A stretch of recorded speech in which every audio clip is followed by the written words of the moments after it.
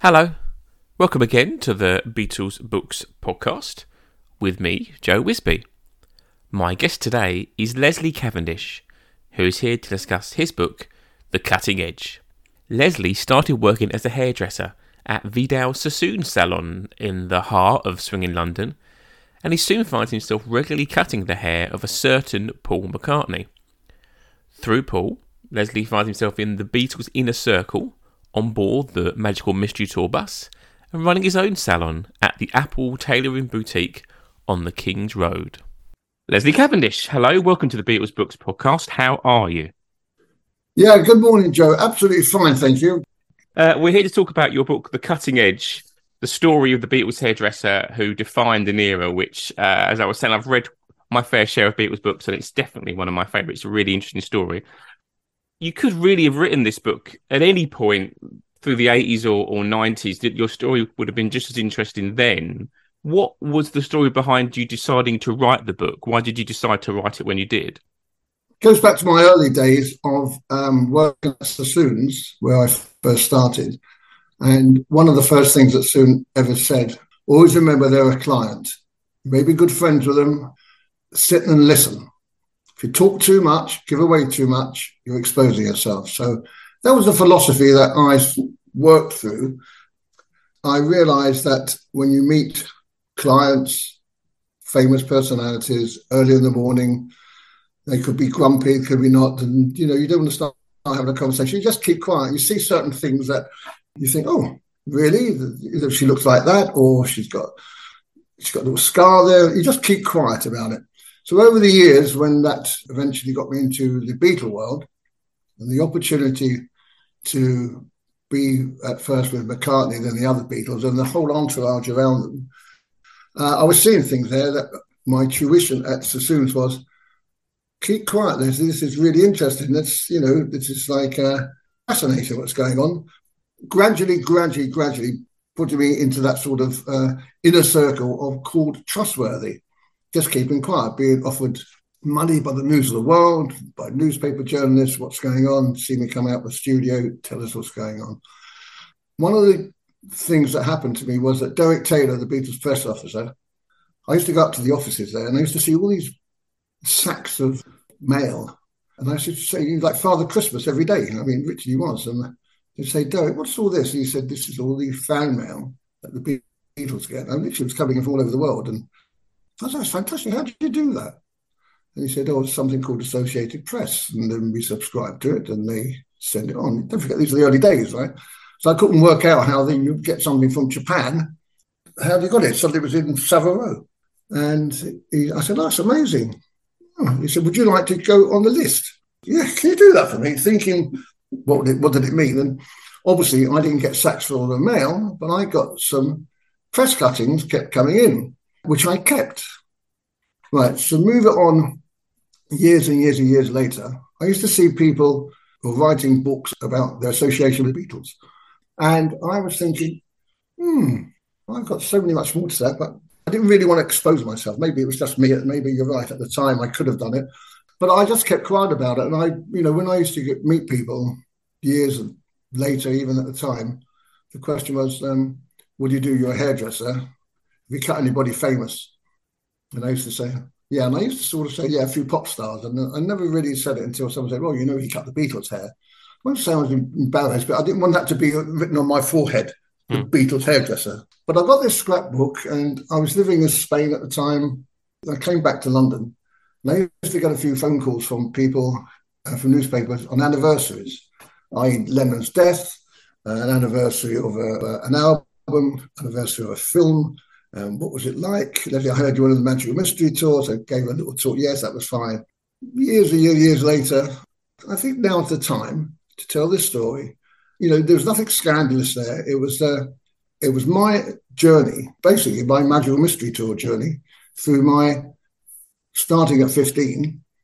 Suddenly you get into a trade. It's a bit, without going from one analogy to another, but you start off as a politician, as a local MP, and the next thing you know, you're either in the cabinet, and you think, well, how did I get there? Well, the same thing with the hairdressing. I'm doing hairdressing, And suddenly I'm cutting the hair of people that I love, Mm. music-wise. I'm going home playing Beatles songs. I love my music.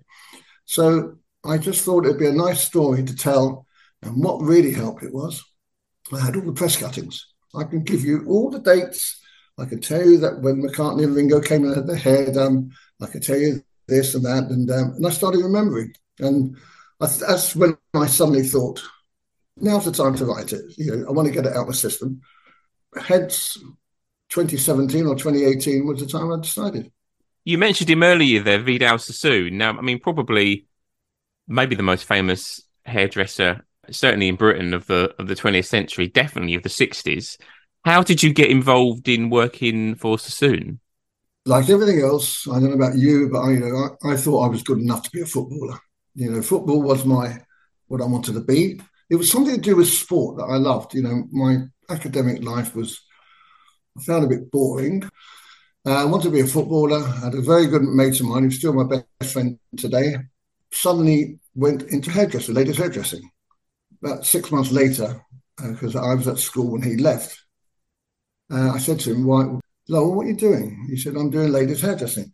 Now, the story goes that I went to pick my mum up at a hairdresser's salon around the corner in a lovely little suburb called Burnt Oak. And she was at a salon there. And I walked in. I saw this American car. I think it was a Chevrolet outside in Burnt Oak. Anyone knows Burnt Oak and North London? You don't have a Chevrolet car parked outside. You just don't. Okay. So I walked in, and there's this guy.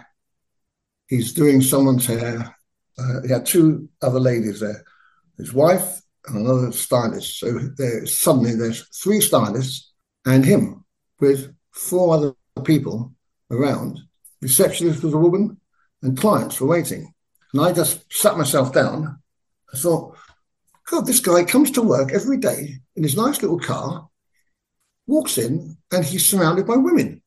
How nice is that? And he's actually making women look nice. And I did. And I thought, I could see why my best friend went into ladies' hairdressing. So that sort of made me think, okay, that's what I want to do. And he encouraged me, and he told me where to go because he was working at a place in Baker Street. And so there's a guy that called Vidal Sassoon.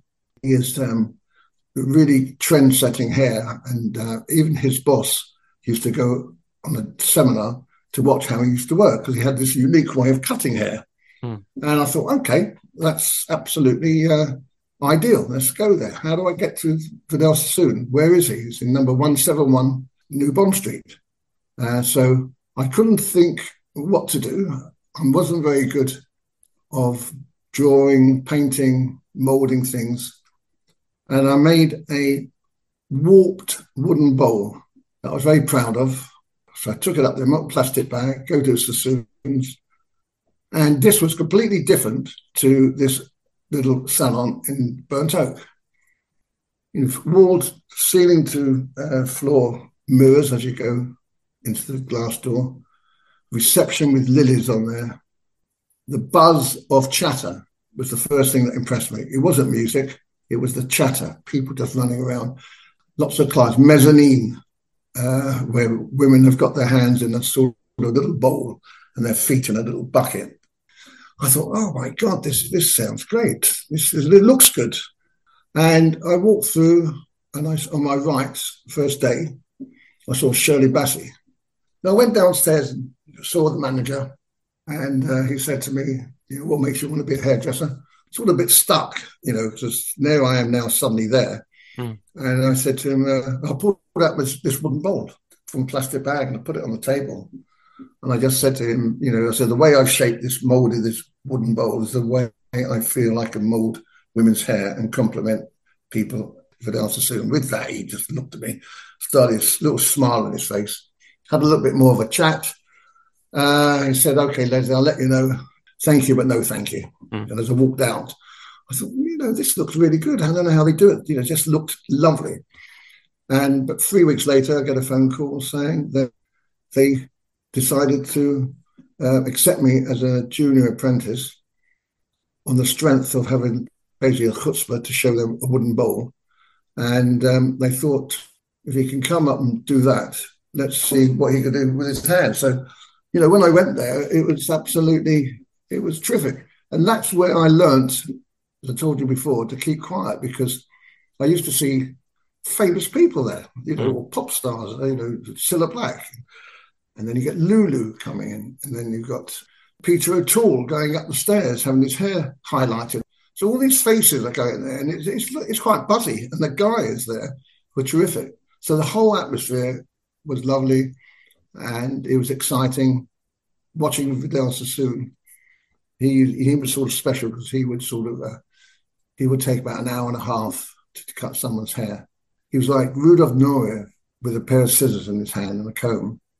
And every time he snipped the hair, his mouth would go like that crunch. All these facial maneuvers, What was great about it was, and he used to speak so beautifully. But I knew he was from the East End of London. That's where I came from. He's from Whitechapel. And I wondered how he spoke so beautifully. And I didn't. I just spoke the way I spoke. He had a beautiful, beautiful, remember, Dougie Hayward suit. And he had Frank Foster shirts, and he had Pinet shoes, and everything about him looked the part, and I loved it. And I thought, I wonder how I could do this. And eventually, you get taught there. There used to be a model night. Used to do Tuesdays and Wednesdays. Used to finish work 6:30 as an apprentice, be there from 8:00, 8:30 in the morning. Then they used to have model night. And model night was anybody that come in, you'd get your hair done really for nothing, basically.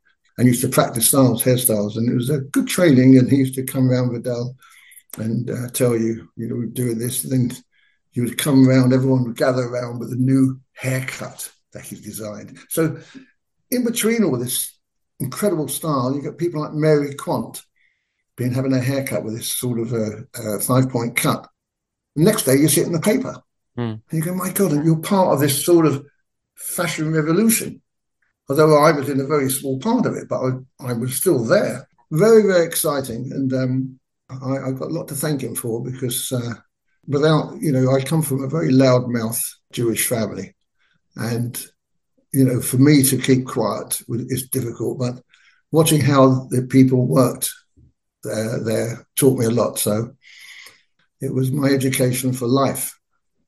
So this provides you with a way into Paul McCartney's Cavendish Avenue home, where you form a friendship with Paul, and after being asked to cut his hair, I suppose an obvious question, but tell us how you got from cutting hair at Sassoon's into Cavendish Avenue. What was the journey there?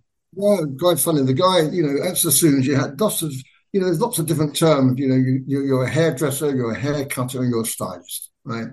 And there were certain clients that went to one guy that was a stylist. So if you want your hair done at a chignon or going to a premiere, he would do that. You get another guy that was sort of a hairdresser, right? There's a slight little difference between the two of them. And then you get the hair cutter. Now, the hair cutter was a guy called Roger Thompson. He was the artistic director of Sassoon. And Roger got me under his wing, and he didn't have much personality, to be honest with you, but he was a great hairdresser. And he was slow. And his chitter-chatter was boring, to say the least. But, people didn't come there to say not to chitter-chatter. They came there to have the haircut, and he was good. And I stayed with him I should have stayed with him for 3 months. So what you do is you stay with a stylist for 3 months, and you work your way, and you learn all these different ways of dressing, cutting, styling, whatever it is for the hair. So you get an overall effect. Well, Roger kept me with him for 9 months. One of the clients was Jane Asher. Lovely lady, long, thick, blondish red hair. And so I used to go and wash her hair, used to go and hair dry it. It used to take me about 30, 35 minutes. Used to chat to her, never spoke to her. We all knew who she was. Never say, how's Paul, how's the Beatles, how's this? You just don't do that. You kept quiet. And she was actually very nice and friendly, because she said, I'm so tired, I've just been filming. Oh, so then it leads to what you're filming. So the conversation came from her, very easy to talk to. So I used to wash it, I used to hand dry it, and then after that, I used to go over to Roger and say, Roger, Miss Asher's ready. Would you come over when you're ready? She's waiting to go. And he'd quickly put whatever he was doing, come over, look at it, and he would just fiddle around with it, because he's got to put the magic touch to it. And he shows her the back mirror. She said, "Thank you, Roger. That's lovely." So I go, "Oh, I did all that." But anyway, it didn't matter. So I got to know how to do her hair. Now, when I became a stylist, you used to get people who didn't sometimes book an appointment. So you had an appointment to have your hair done, but sometimes a client would come by and say, "Can somebody do a comb out?" Which basically means, "Can you, or have it washed and just do it quickly." And Jane used to come in, and a few times she came in, and Roger was so slow and so busy, said, "Oh, I can't do it. Do you think Leslie can do it?" Okay, so he was sort of passing off. And diplomatically, he should have made sure that he had time for her hair. On the fourth occasion this happened, the receptionist came down to me and just said, "Leslie, Jane's a bit sort of not very happy. Roger, again, can't do her hair. Can you do it?" So I've done it now 3 times, right? Don't forget. I said, "Yeah, sure." On Saturday morning. So she comes in, goes through the whole scenario. Maybe 11:30, 12, about 1:45. And I go to football in the afternoon, so I know exactly what I'm doing. And she said to me, "What are you doing this afternoon?" Literally, I don't forget, you're looking at her in the mirror. So I'm behind the chair, she's looking at me in there, and I said, "What are you doing this afternoon?" And I said, "Oh," I said, "well, what do you have in mind?" And she just said to me, so casually, she said, "Have you got time to cut my boyfriend's hair this afternoon?" In my head, I go, "Well, I know who her boyfriend is." "Yeah, of course." And she said, "Great. So what time suits you?" So I pushed my luck slightly because I go and watch my team QPR at Shepherd's Bush. And I know I can get from Shepherd's Bush to where they lived in about 45 minutes. I sort of said 5:30, 5:45, thinking it was 12:30, 1:45 when she asked me this. I'm sure she meant maybe I should be there by 2:00 or 3:00. And she said, "Yeah, that's fine. Jane, by the way, where do you live?" So she said, she's got a bit of paper. I just wrote down 7 Cavendish Avenue. And I said, "Jane," I said, "that happens to be my surname." And she just said to me, "Well, maybe it was meant." So there I am, going to a football match. And again, I'm not telling anybody. I'm never saying to everyone, "Oh, guess where I'm going this afternoon?" I didn't even tell anyone at work. I finished the game, came out, got in the car. The reality stuck in that I drove to Cavendish Avenue. And if anyone doesn't know where Cavendish Avenue is, it's just behind Lord's Cricket Ground, which is my other favourite second home. And I parked my car as I passed his house, which coming up from Lord's side would be on the left. I saw some girls outside. So I thought, well, that must be where it is. Well, about 4 or 5 girls out there. So I parked just a little bit further to gather my thoughts and thinking, right, okay, now you're going there as a professional stylist. Just go in there. So I managed to get, as I pressed on the door, these girls said to me, "What are you going in for? What's your name?" So I said, "Oh, no, I'm nobody." I just pressed the buzzer, and this housekeeper, Australian housekeeper lady said, "Oh, Mr. McCartney is expecting you." Oh, great, okay. Walk in, close the door. First thing I see is Aston Martin, green Aston Martin on the left. I thought, God, blimey, this is only James Bond's got this. This is big time stuff. Go there, gather in my thought, carry my little bag, go up the steps there, take a deep breath. Thought, right, I'll press the buzzer. Housekeeper will come out. She'll tell me, it's in my head. She'll tell me to go and wait there. I'll sit there like I'm in a surgery, and I'll be called by somebody to come and cut Mr. McCartney's hair. Press the bell. Door opens. There's McCartney. I mean, he caught me right on the hop. I did not expect him to open the door. And just said to me, "Oh, hi, Leslie. James told me a lot about you. Would like to come through? And would you like a cup of tea?" So I said, "Yeah. No sugar, please. Thank you." And I sat down in this room, in this front room, with a mad dog running around me. Tended to be Martha. Hairs everywhere. Guitars by the fireplace. Colourful piano. And next thing, within 6 minutes, I'm having tea with Paul McCartney. Now, that's surreal, because it would have been so different had he come into the salon, because someone would have said, "Oh, by the way, Mr. McCartney's in there, fine. Come in," and I'd be talking to him in the mirror, and it'd be very professional. But no, I'm now having tea, and he is making me feel relaxed. He's not playing the I am person or you're here. It's just a very relaxed environment. And I actually think I know the reason why. My first outing with him was in September. They had just finished their final concert in Candlestick Park in August. And this must have been the very first time for him to be Paul McCartney rather than the Beatle. So when I saw him, he was unshaven. 1 or 2 days on growth, can you imagine that as a Beatle, you are being interviewed, you're doing concerts. They looked the part. It was only till after 1967 that they started, the hair got longer, the beards and moustaches and clothes changed. And I think I caught him where he was relaxed. Mm. And that was good for me because it put me at ease. Let's go back a year. If he was still a Beatle and still touring, I'd probably have about half an hour with him, the most. It wouldn't be that come in a relaxed environment. It would be, I've got half hour to do his hair, bang, he's got another appointment, in and out. So by this particular situation, it was, he had time to talk to me. And I was being careful what to say. It wasn't like, what's it like being a Beatle? It was nothing like that at all. It was just a casual conversation. You then form a friendship with Paul and you cut his hair many, many times back at Cavendish Avenue. Why do you think he got on with you? What do you think was the reason for him inviting you back so many times? Because except for the inner circle, you've got to remember, I'm a London boy. I was not the person to say, oh, by the way, can I have your autograph? Oh, by the way, can I take some hair? Or banging away, pounding his head with Beatle type of stuff. I talked to him a little bit about football. He wasn't that interested. He asked, talking to me about other clients. I used to do Peter Ash's hair. He was interested in whose hair I used to cut. It was general chat. One of the things that cutting men's hair or whatever, I used to like asking about sport. What football team is sport? What do you think of the cricket? What do you think of this? What of that? Quite amazingly, of all the four Beatles, I never spoke to them about sport.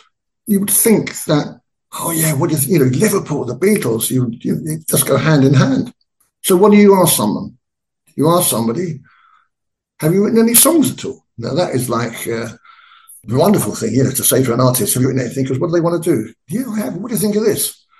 So that was my buzz, and I showed interest in something that he was doing. Mm. And he used to play me a few songs. I didn't know any of these songs. They were just tunes. So obviously it was very, very relaxed. And the only thing I ever wanted to watch, I wanted to watch the Beatles record, which through him, he made that possible. Now, luck has it that there were two guys from Sheffield who had a studio called Trident Studios, who at the time, they used to go to EMI and record.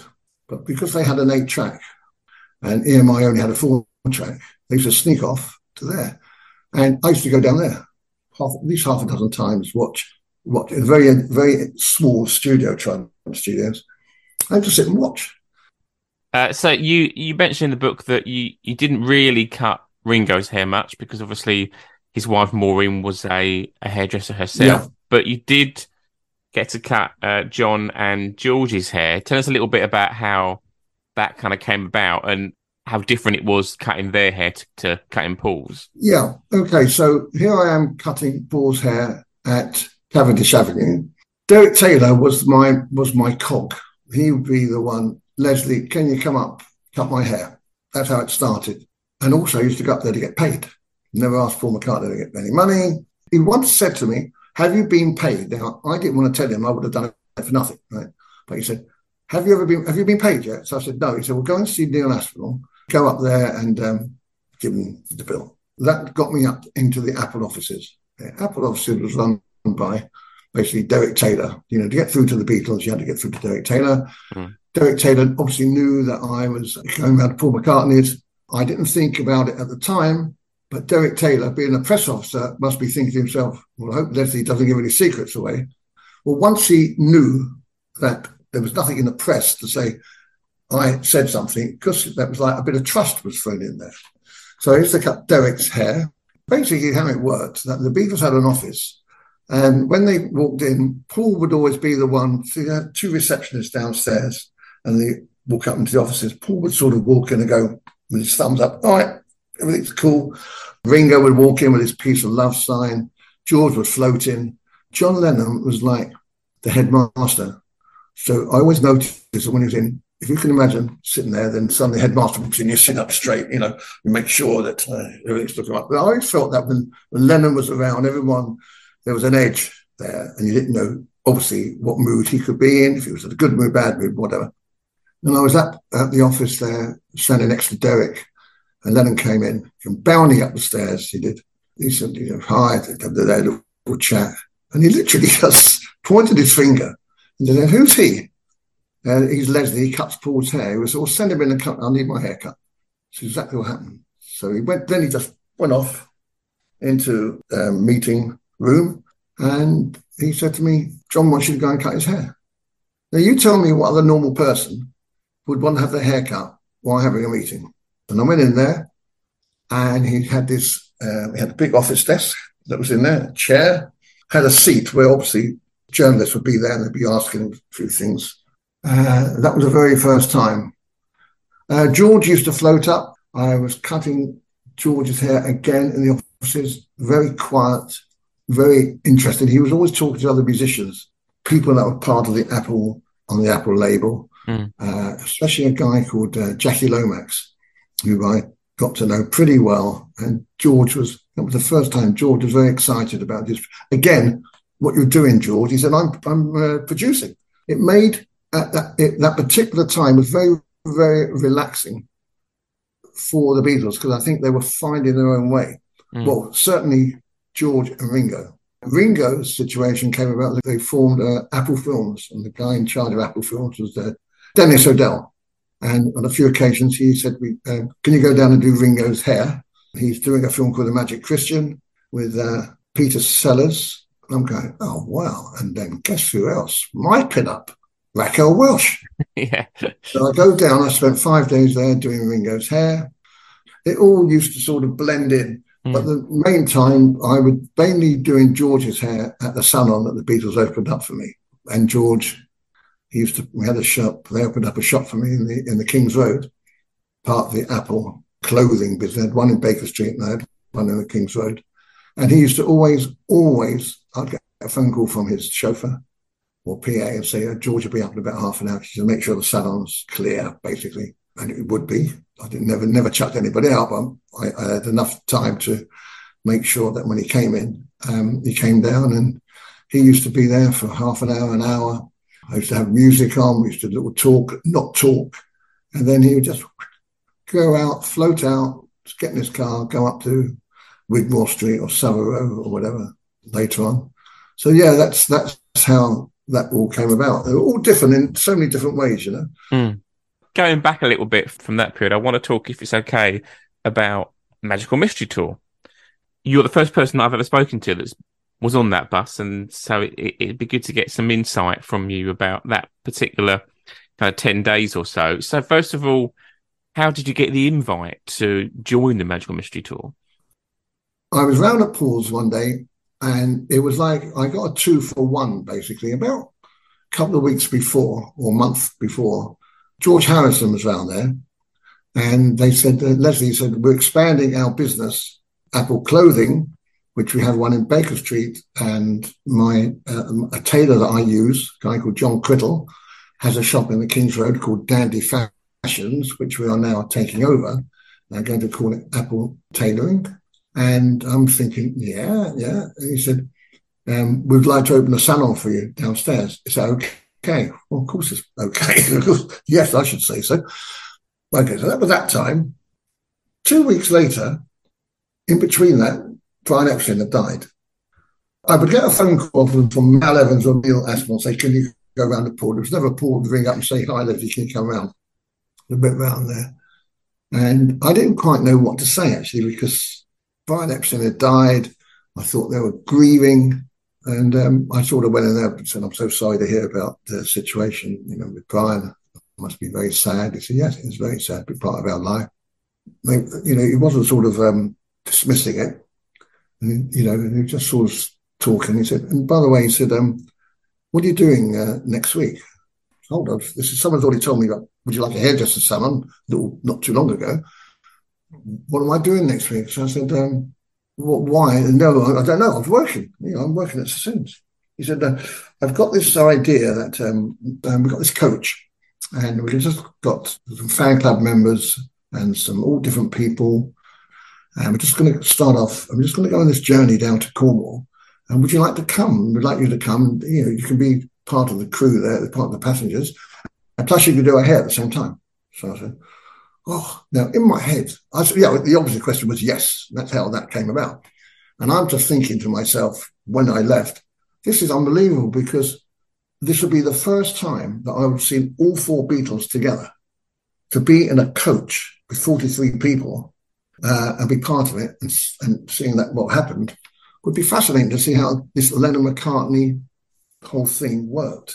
So, yeah, getting on the coach, it didn't take me long to realise that McCartney was the conductor of the Beatles. You can see he was the Beatle.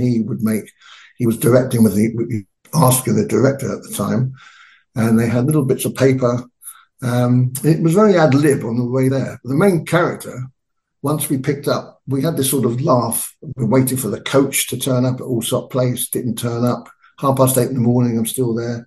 I go and have a cup of tea with Paul in the Transport Cafe there. There's loads of pictures that photographers came in and took. We got on the coach, which turned up about 2-3 hours late. As we finally get down to Weybridge, and we pick up Ringo, and there was a lady there who actually now is Aunt Jess, and he plonks herself next to her. So the whole scene's around his aunt and screaming and shouting and mucking about, so that was like the focus of it.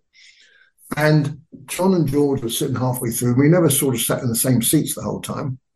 But John and George sat next to each other a lot. Now, John was falling asleep half the time. Now, I don't know if that's because they were interested. I'm not sure if it was because they were thinking about Brian Epstein. I'm not sure what it was. They were still fun. The moment, Paul would interact then with Paul. John, what do you think of this? And what I thought was nice was the camaraderie between all four of them when they got together. Yeah, everyone has differences and opinions, and I'm sure when they're on their own, that everyone would talk, someone would talk about this one or that one, or say things, especially Lennon, about Paul or George or Ringo or whatever. But when you see them together as a unit, you can see why they were great, actually, because they had some chemistry between them and banter between them as well. So this journey has taken us all the way down to Devon first. We went over a bridge or tried to go over a bridge. The coach driver didn't realise it was not wide enough. And Lennon goes nuts, goes outside and starts screaming and shouting and kicking it. All being filmed, this is. It never was in the film. Was he frustrated? Did he come back and ruin it? No. It was on the bus again. We got down to the Atlantic Hotel, and then that's when I saw the Beatles out and about with the public. And they were terrific. They gave them autographs. I had 7 days. That was actually fantastic to watch it. It was it was my only time that I could actually see that. Did you get a sense of how chaotic it was? Was it the narrative around Magical Mystery Tour was that it was a bit higgledy-piggledy and there wasn't any script or anything? Did you get a sense of that, or is that a little bit of a myth? No, you did get a sense of it, because it was sort of, we're not going there, we're going to go there, to the driver. Normally you would have it all planned out. This is what we're doing. This is where we want to get to. They obviously had points of, we're going to go to there, we're going to go here. We ended up in a fish and chip shop. That was never on the plan. That was only because little Nicky's mother's aunt and uncle had this fish and chip shop. Somewhere along the line, someone must have said, oh, my aunt's got a fish and chip shop. Oh, let's go there then. We fancy some fish and chips. Something, because that was never on the plan. Yeah. It was never in the original film, actually. I watched the clip of that scene where you all go into the fish and chip shop on YouTube, and which is about 15 minutes. And you're right in the centre. You're right at the counter, and then you lift up little Nicola. So yeah, you're really, for some reason, you're the kind of centre of attention there, aren't you? Well, there you go. So if you look at it, someone ever says to me about the Beatles, will say, yeah, John, George, Paul, Ringo, and Leslie. And here's the picture. And I've got the picture of us five all at the fish and chip counter there. It's all very ad-libbed. It was all so chaotic, yes. Amusing, chaotic, yes. Because no one got uptight. People didn't know what they were doing, but no one got uptight. And then you did think to yourself, how are they going to mould all this together? For me, and I'm sure the other 42 people on that coach trip, it was something to remember. It was a fantastic experience, I must say. Did you watch it on Boxing Day that year live? Do you remember what you thought of it? Oh, God, yeah. Mum, Dad, yeah, you won't believe it. All these colours there, and suddenly bloody thing comes on in black and white. You know, you don't do that. Oh, and it got very bad reviews, obviously. You listen to the songs, though. The songs were terrific. Yeah. You listen to the Beatles songs that came out of that film. Fantastic and different as well. That was the Indian influence as well. So a nice way to kind of round off our conversation, Leslie, is to talk about the event in 2012 when you went to a screening of Magical Mystery Tour, and the kind of guest of honour, I suppose you'd say, is one Paul McCartney, your old client. Tell us a little bit about that event and about what happened when you saw Paul again. It's very interesting. So in between all that time, I've got two sons. I've got one that 2012 was in the British Army. He was on leave and he was in London, and I get an invite that they're going to digitalize all the film. I got an invite, lovely invitation actually, I've still got it. And it was +1. So I said to my son, I said, would you like to come? So he said, yeah. He said, do you think Paul McCartney will recognise you? And I said, of course he would. Of course he would. Right? We're on the train going to the South Bank in London. And I started thinking to myself, oh my God, this is over 40 years later. He's met millions of people. How the hell is he going to remember me? Right? So I'm saying to myself, well, I'm not going to go over to him. So I thought, no, I just not going to say anything. Sitting up there, the lights went down. He then comes in with Giles Martin, sits down with Giles Martin. Where does he sit? He's sitting 2 rows behind me. So I see him there, and the lights go down, the thing all comes up, and then the fish and chips thing. I said to my son, oh, that's me there. And I said, I tried pointing at me, but I'm much younger. I was only, how old was I? I was 20 years old at the time. Comes to the end, everyone claps, and thank you, Giles. Did somebody from stage? Thank you, Giles. This is it. Hope you did enjoy it. And people start walking out. And I said to my son, just by any chance that I do bump into Paul McCartney, take a picture. If I had an iPhone, then I would have a million of pictures, right? Hence, I wrote the book because I've got it all in my head. I said, if you see me talking, do us a favour, just take a picture. Everyone's walking by. I was being a bit held up with the people on the same row as me. People were going up to Giles and Paul McCartney going, oh, fantastic, Paul. And he's saying hi to everybody, a bit like he normally does. And as I'm walking out, the lights lit up. I turned round, I stood up, and I just looked round like to see if he'd gone or he was there. And we caught each other's eye. And I thought, oh, do I say anything? But again, before I said anything or thinking, shall I say something, he's gone, Leslie. And I went, Paul. And then as we walked out, he was really nice. I tell you, he waited till he got out, waited till I got out. He put his arm around me and said, how are you? I said, I'm really well, thank you. I'm really well. I said, it's been a long, long time. And then, and I said to him, do you remember what I always said to you? He said, what's that? I said, remember that song you sang? When I get older, losing your hair? What did I always tell you? He said, what? I said, look at you, look at me. It didn't happen, did it? He went, you're right. Then we go out, and then we walk out together. Then we meet Liam Gallagher. My son's behind me, and then we part our ways. Get outside. I said to my son, by the way, son, his name's Aidan. I said, do did you take any pictures?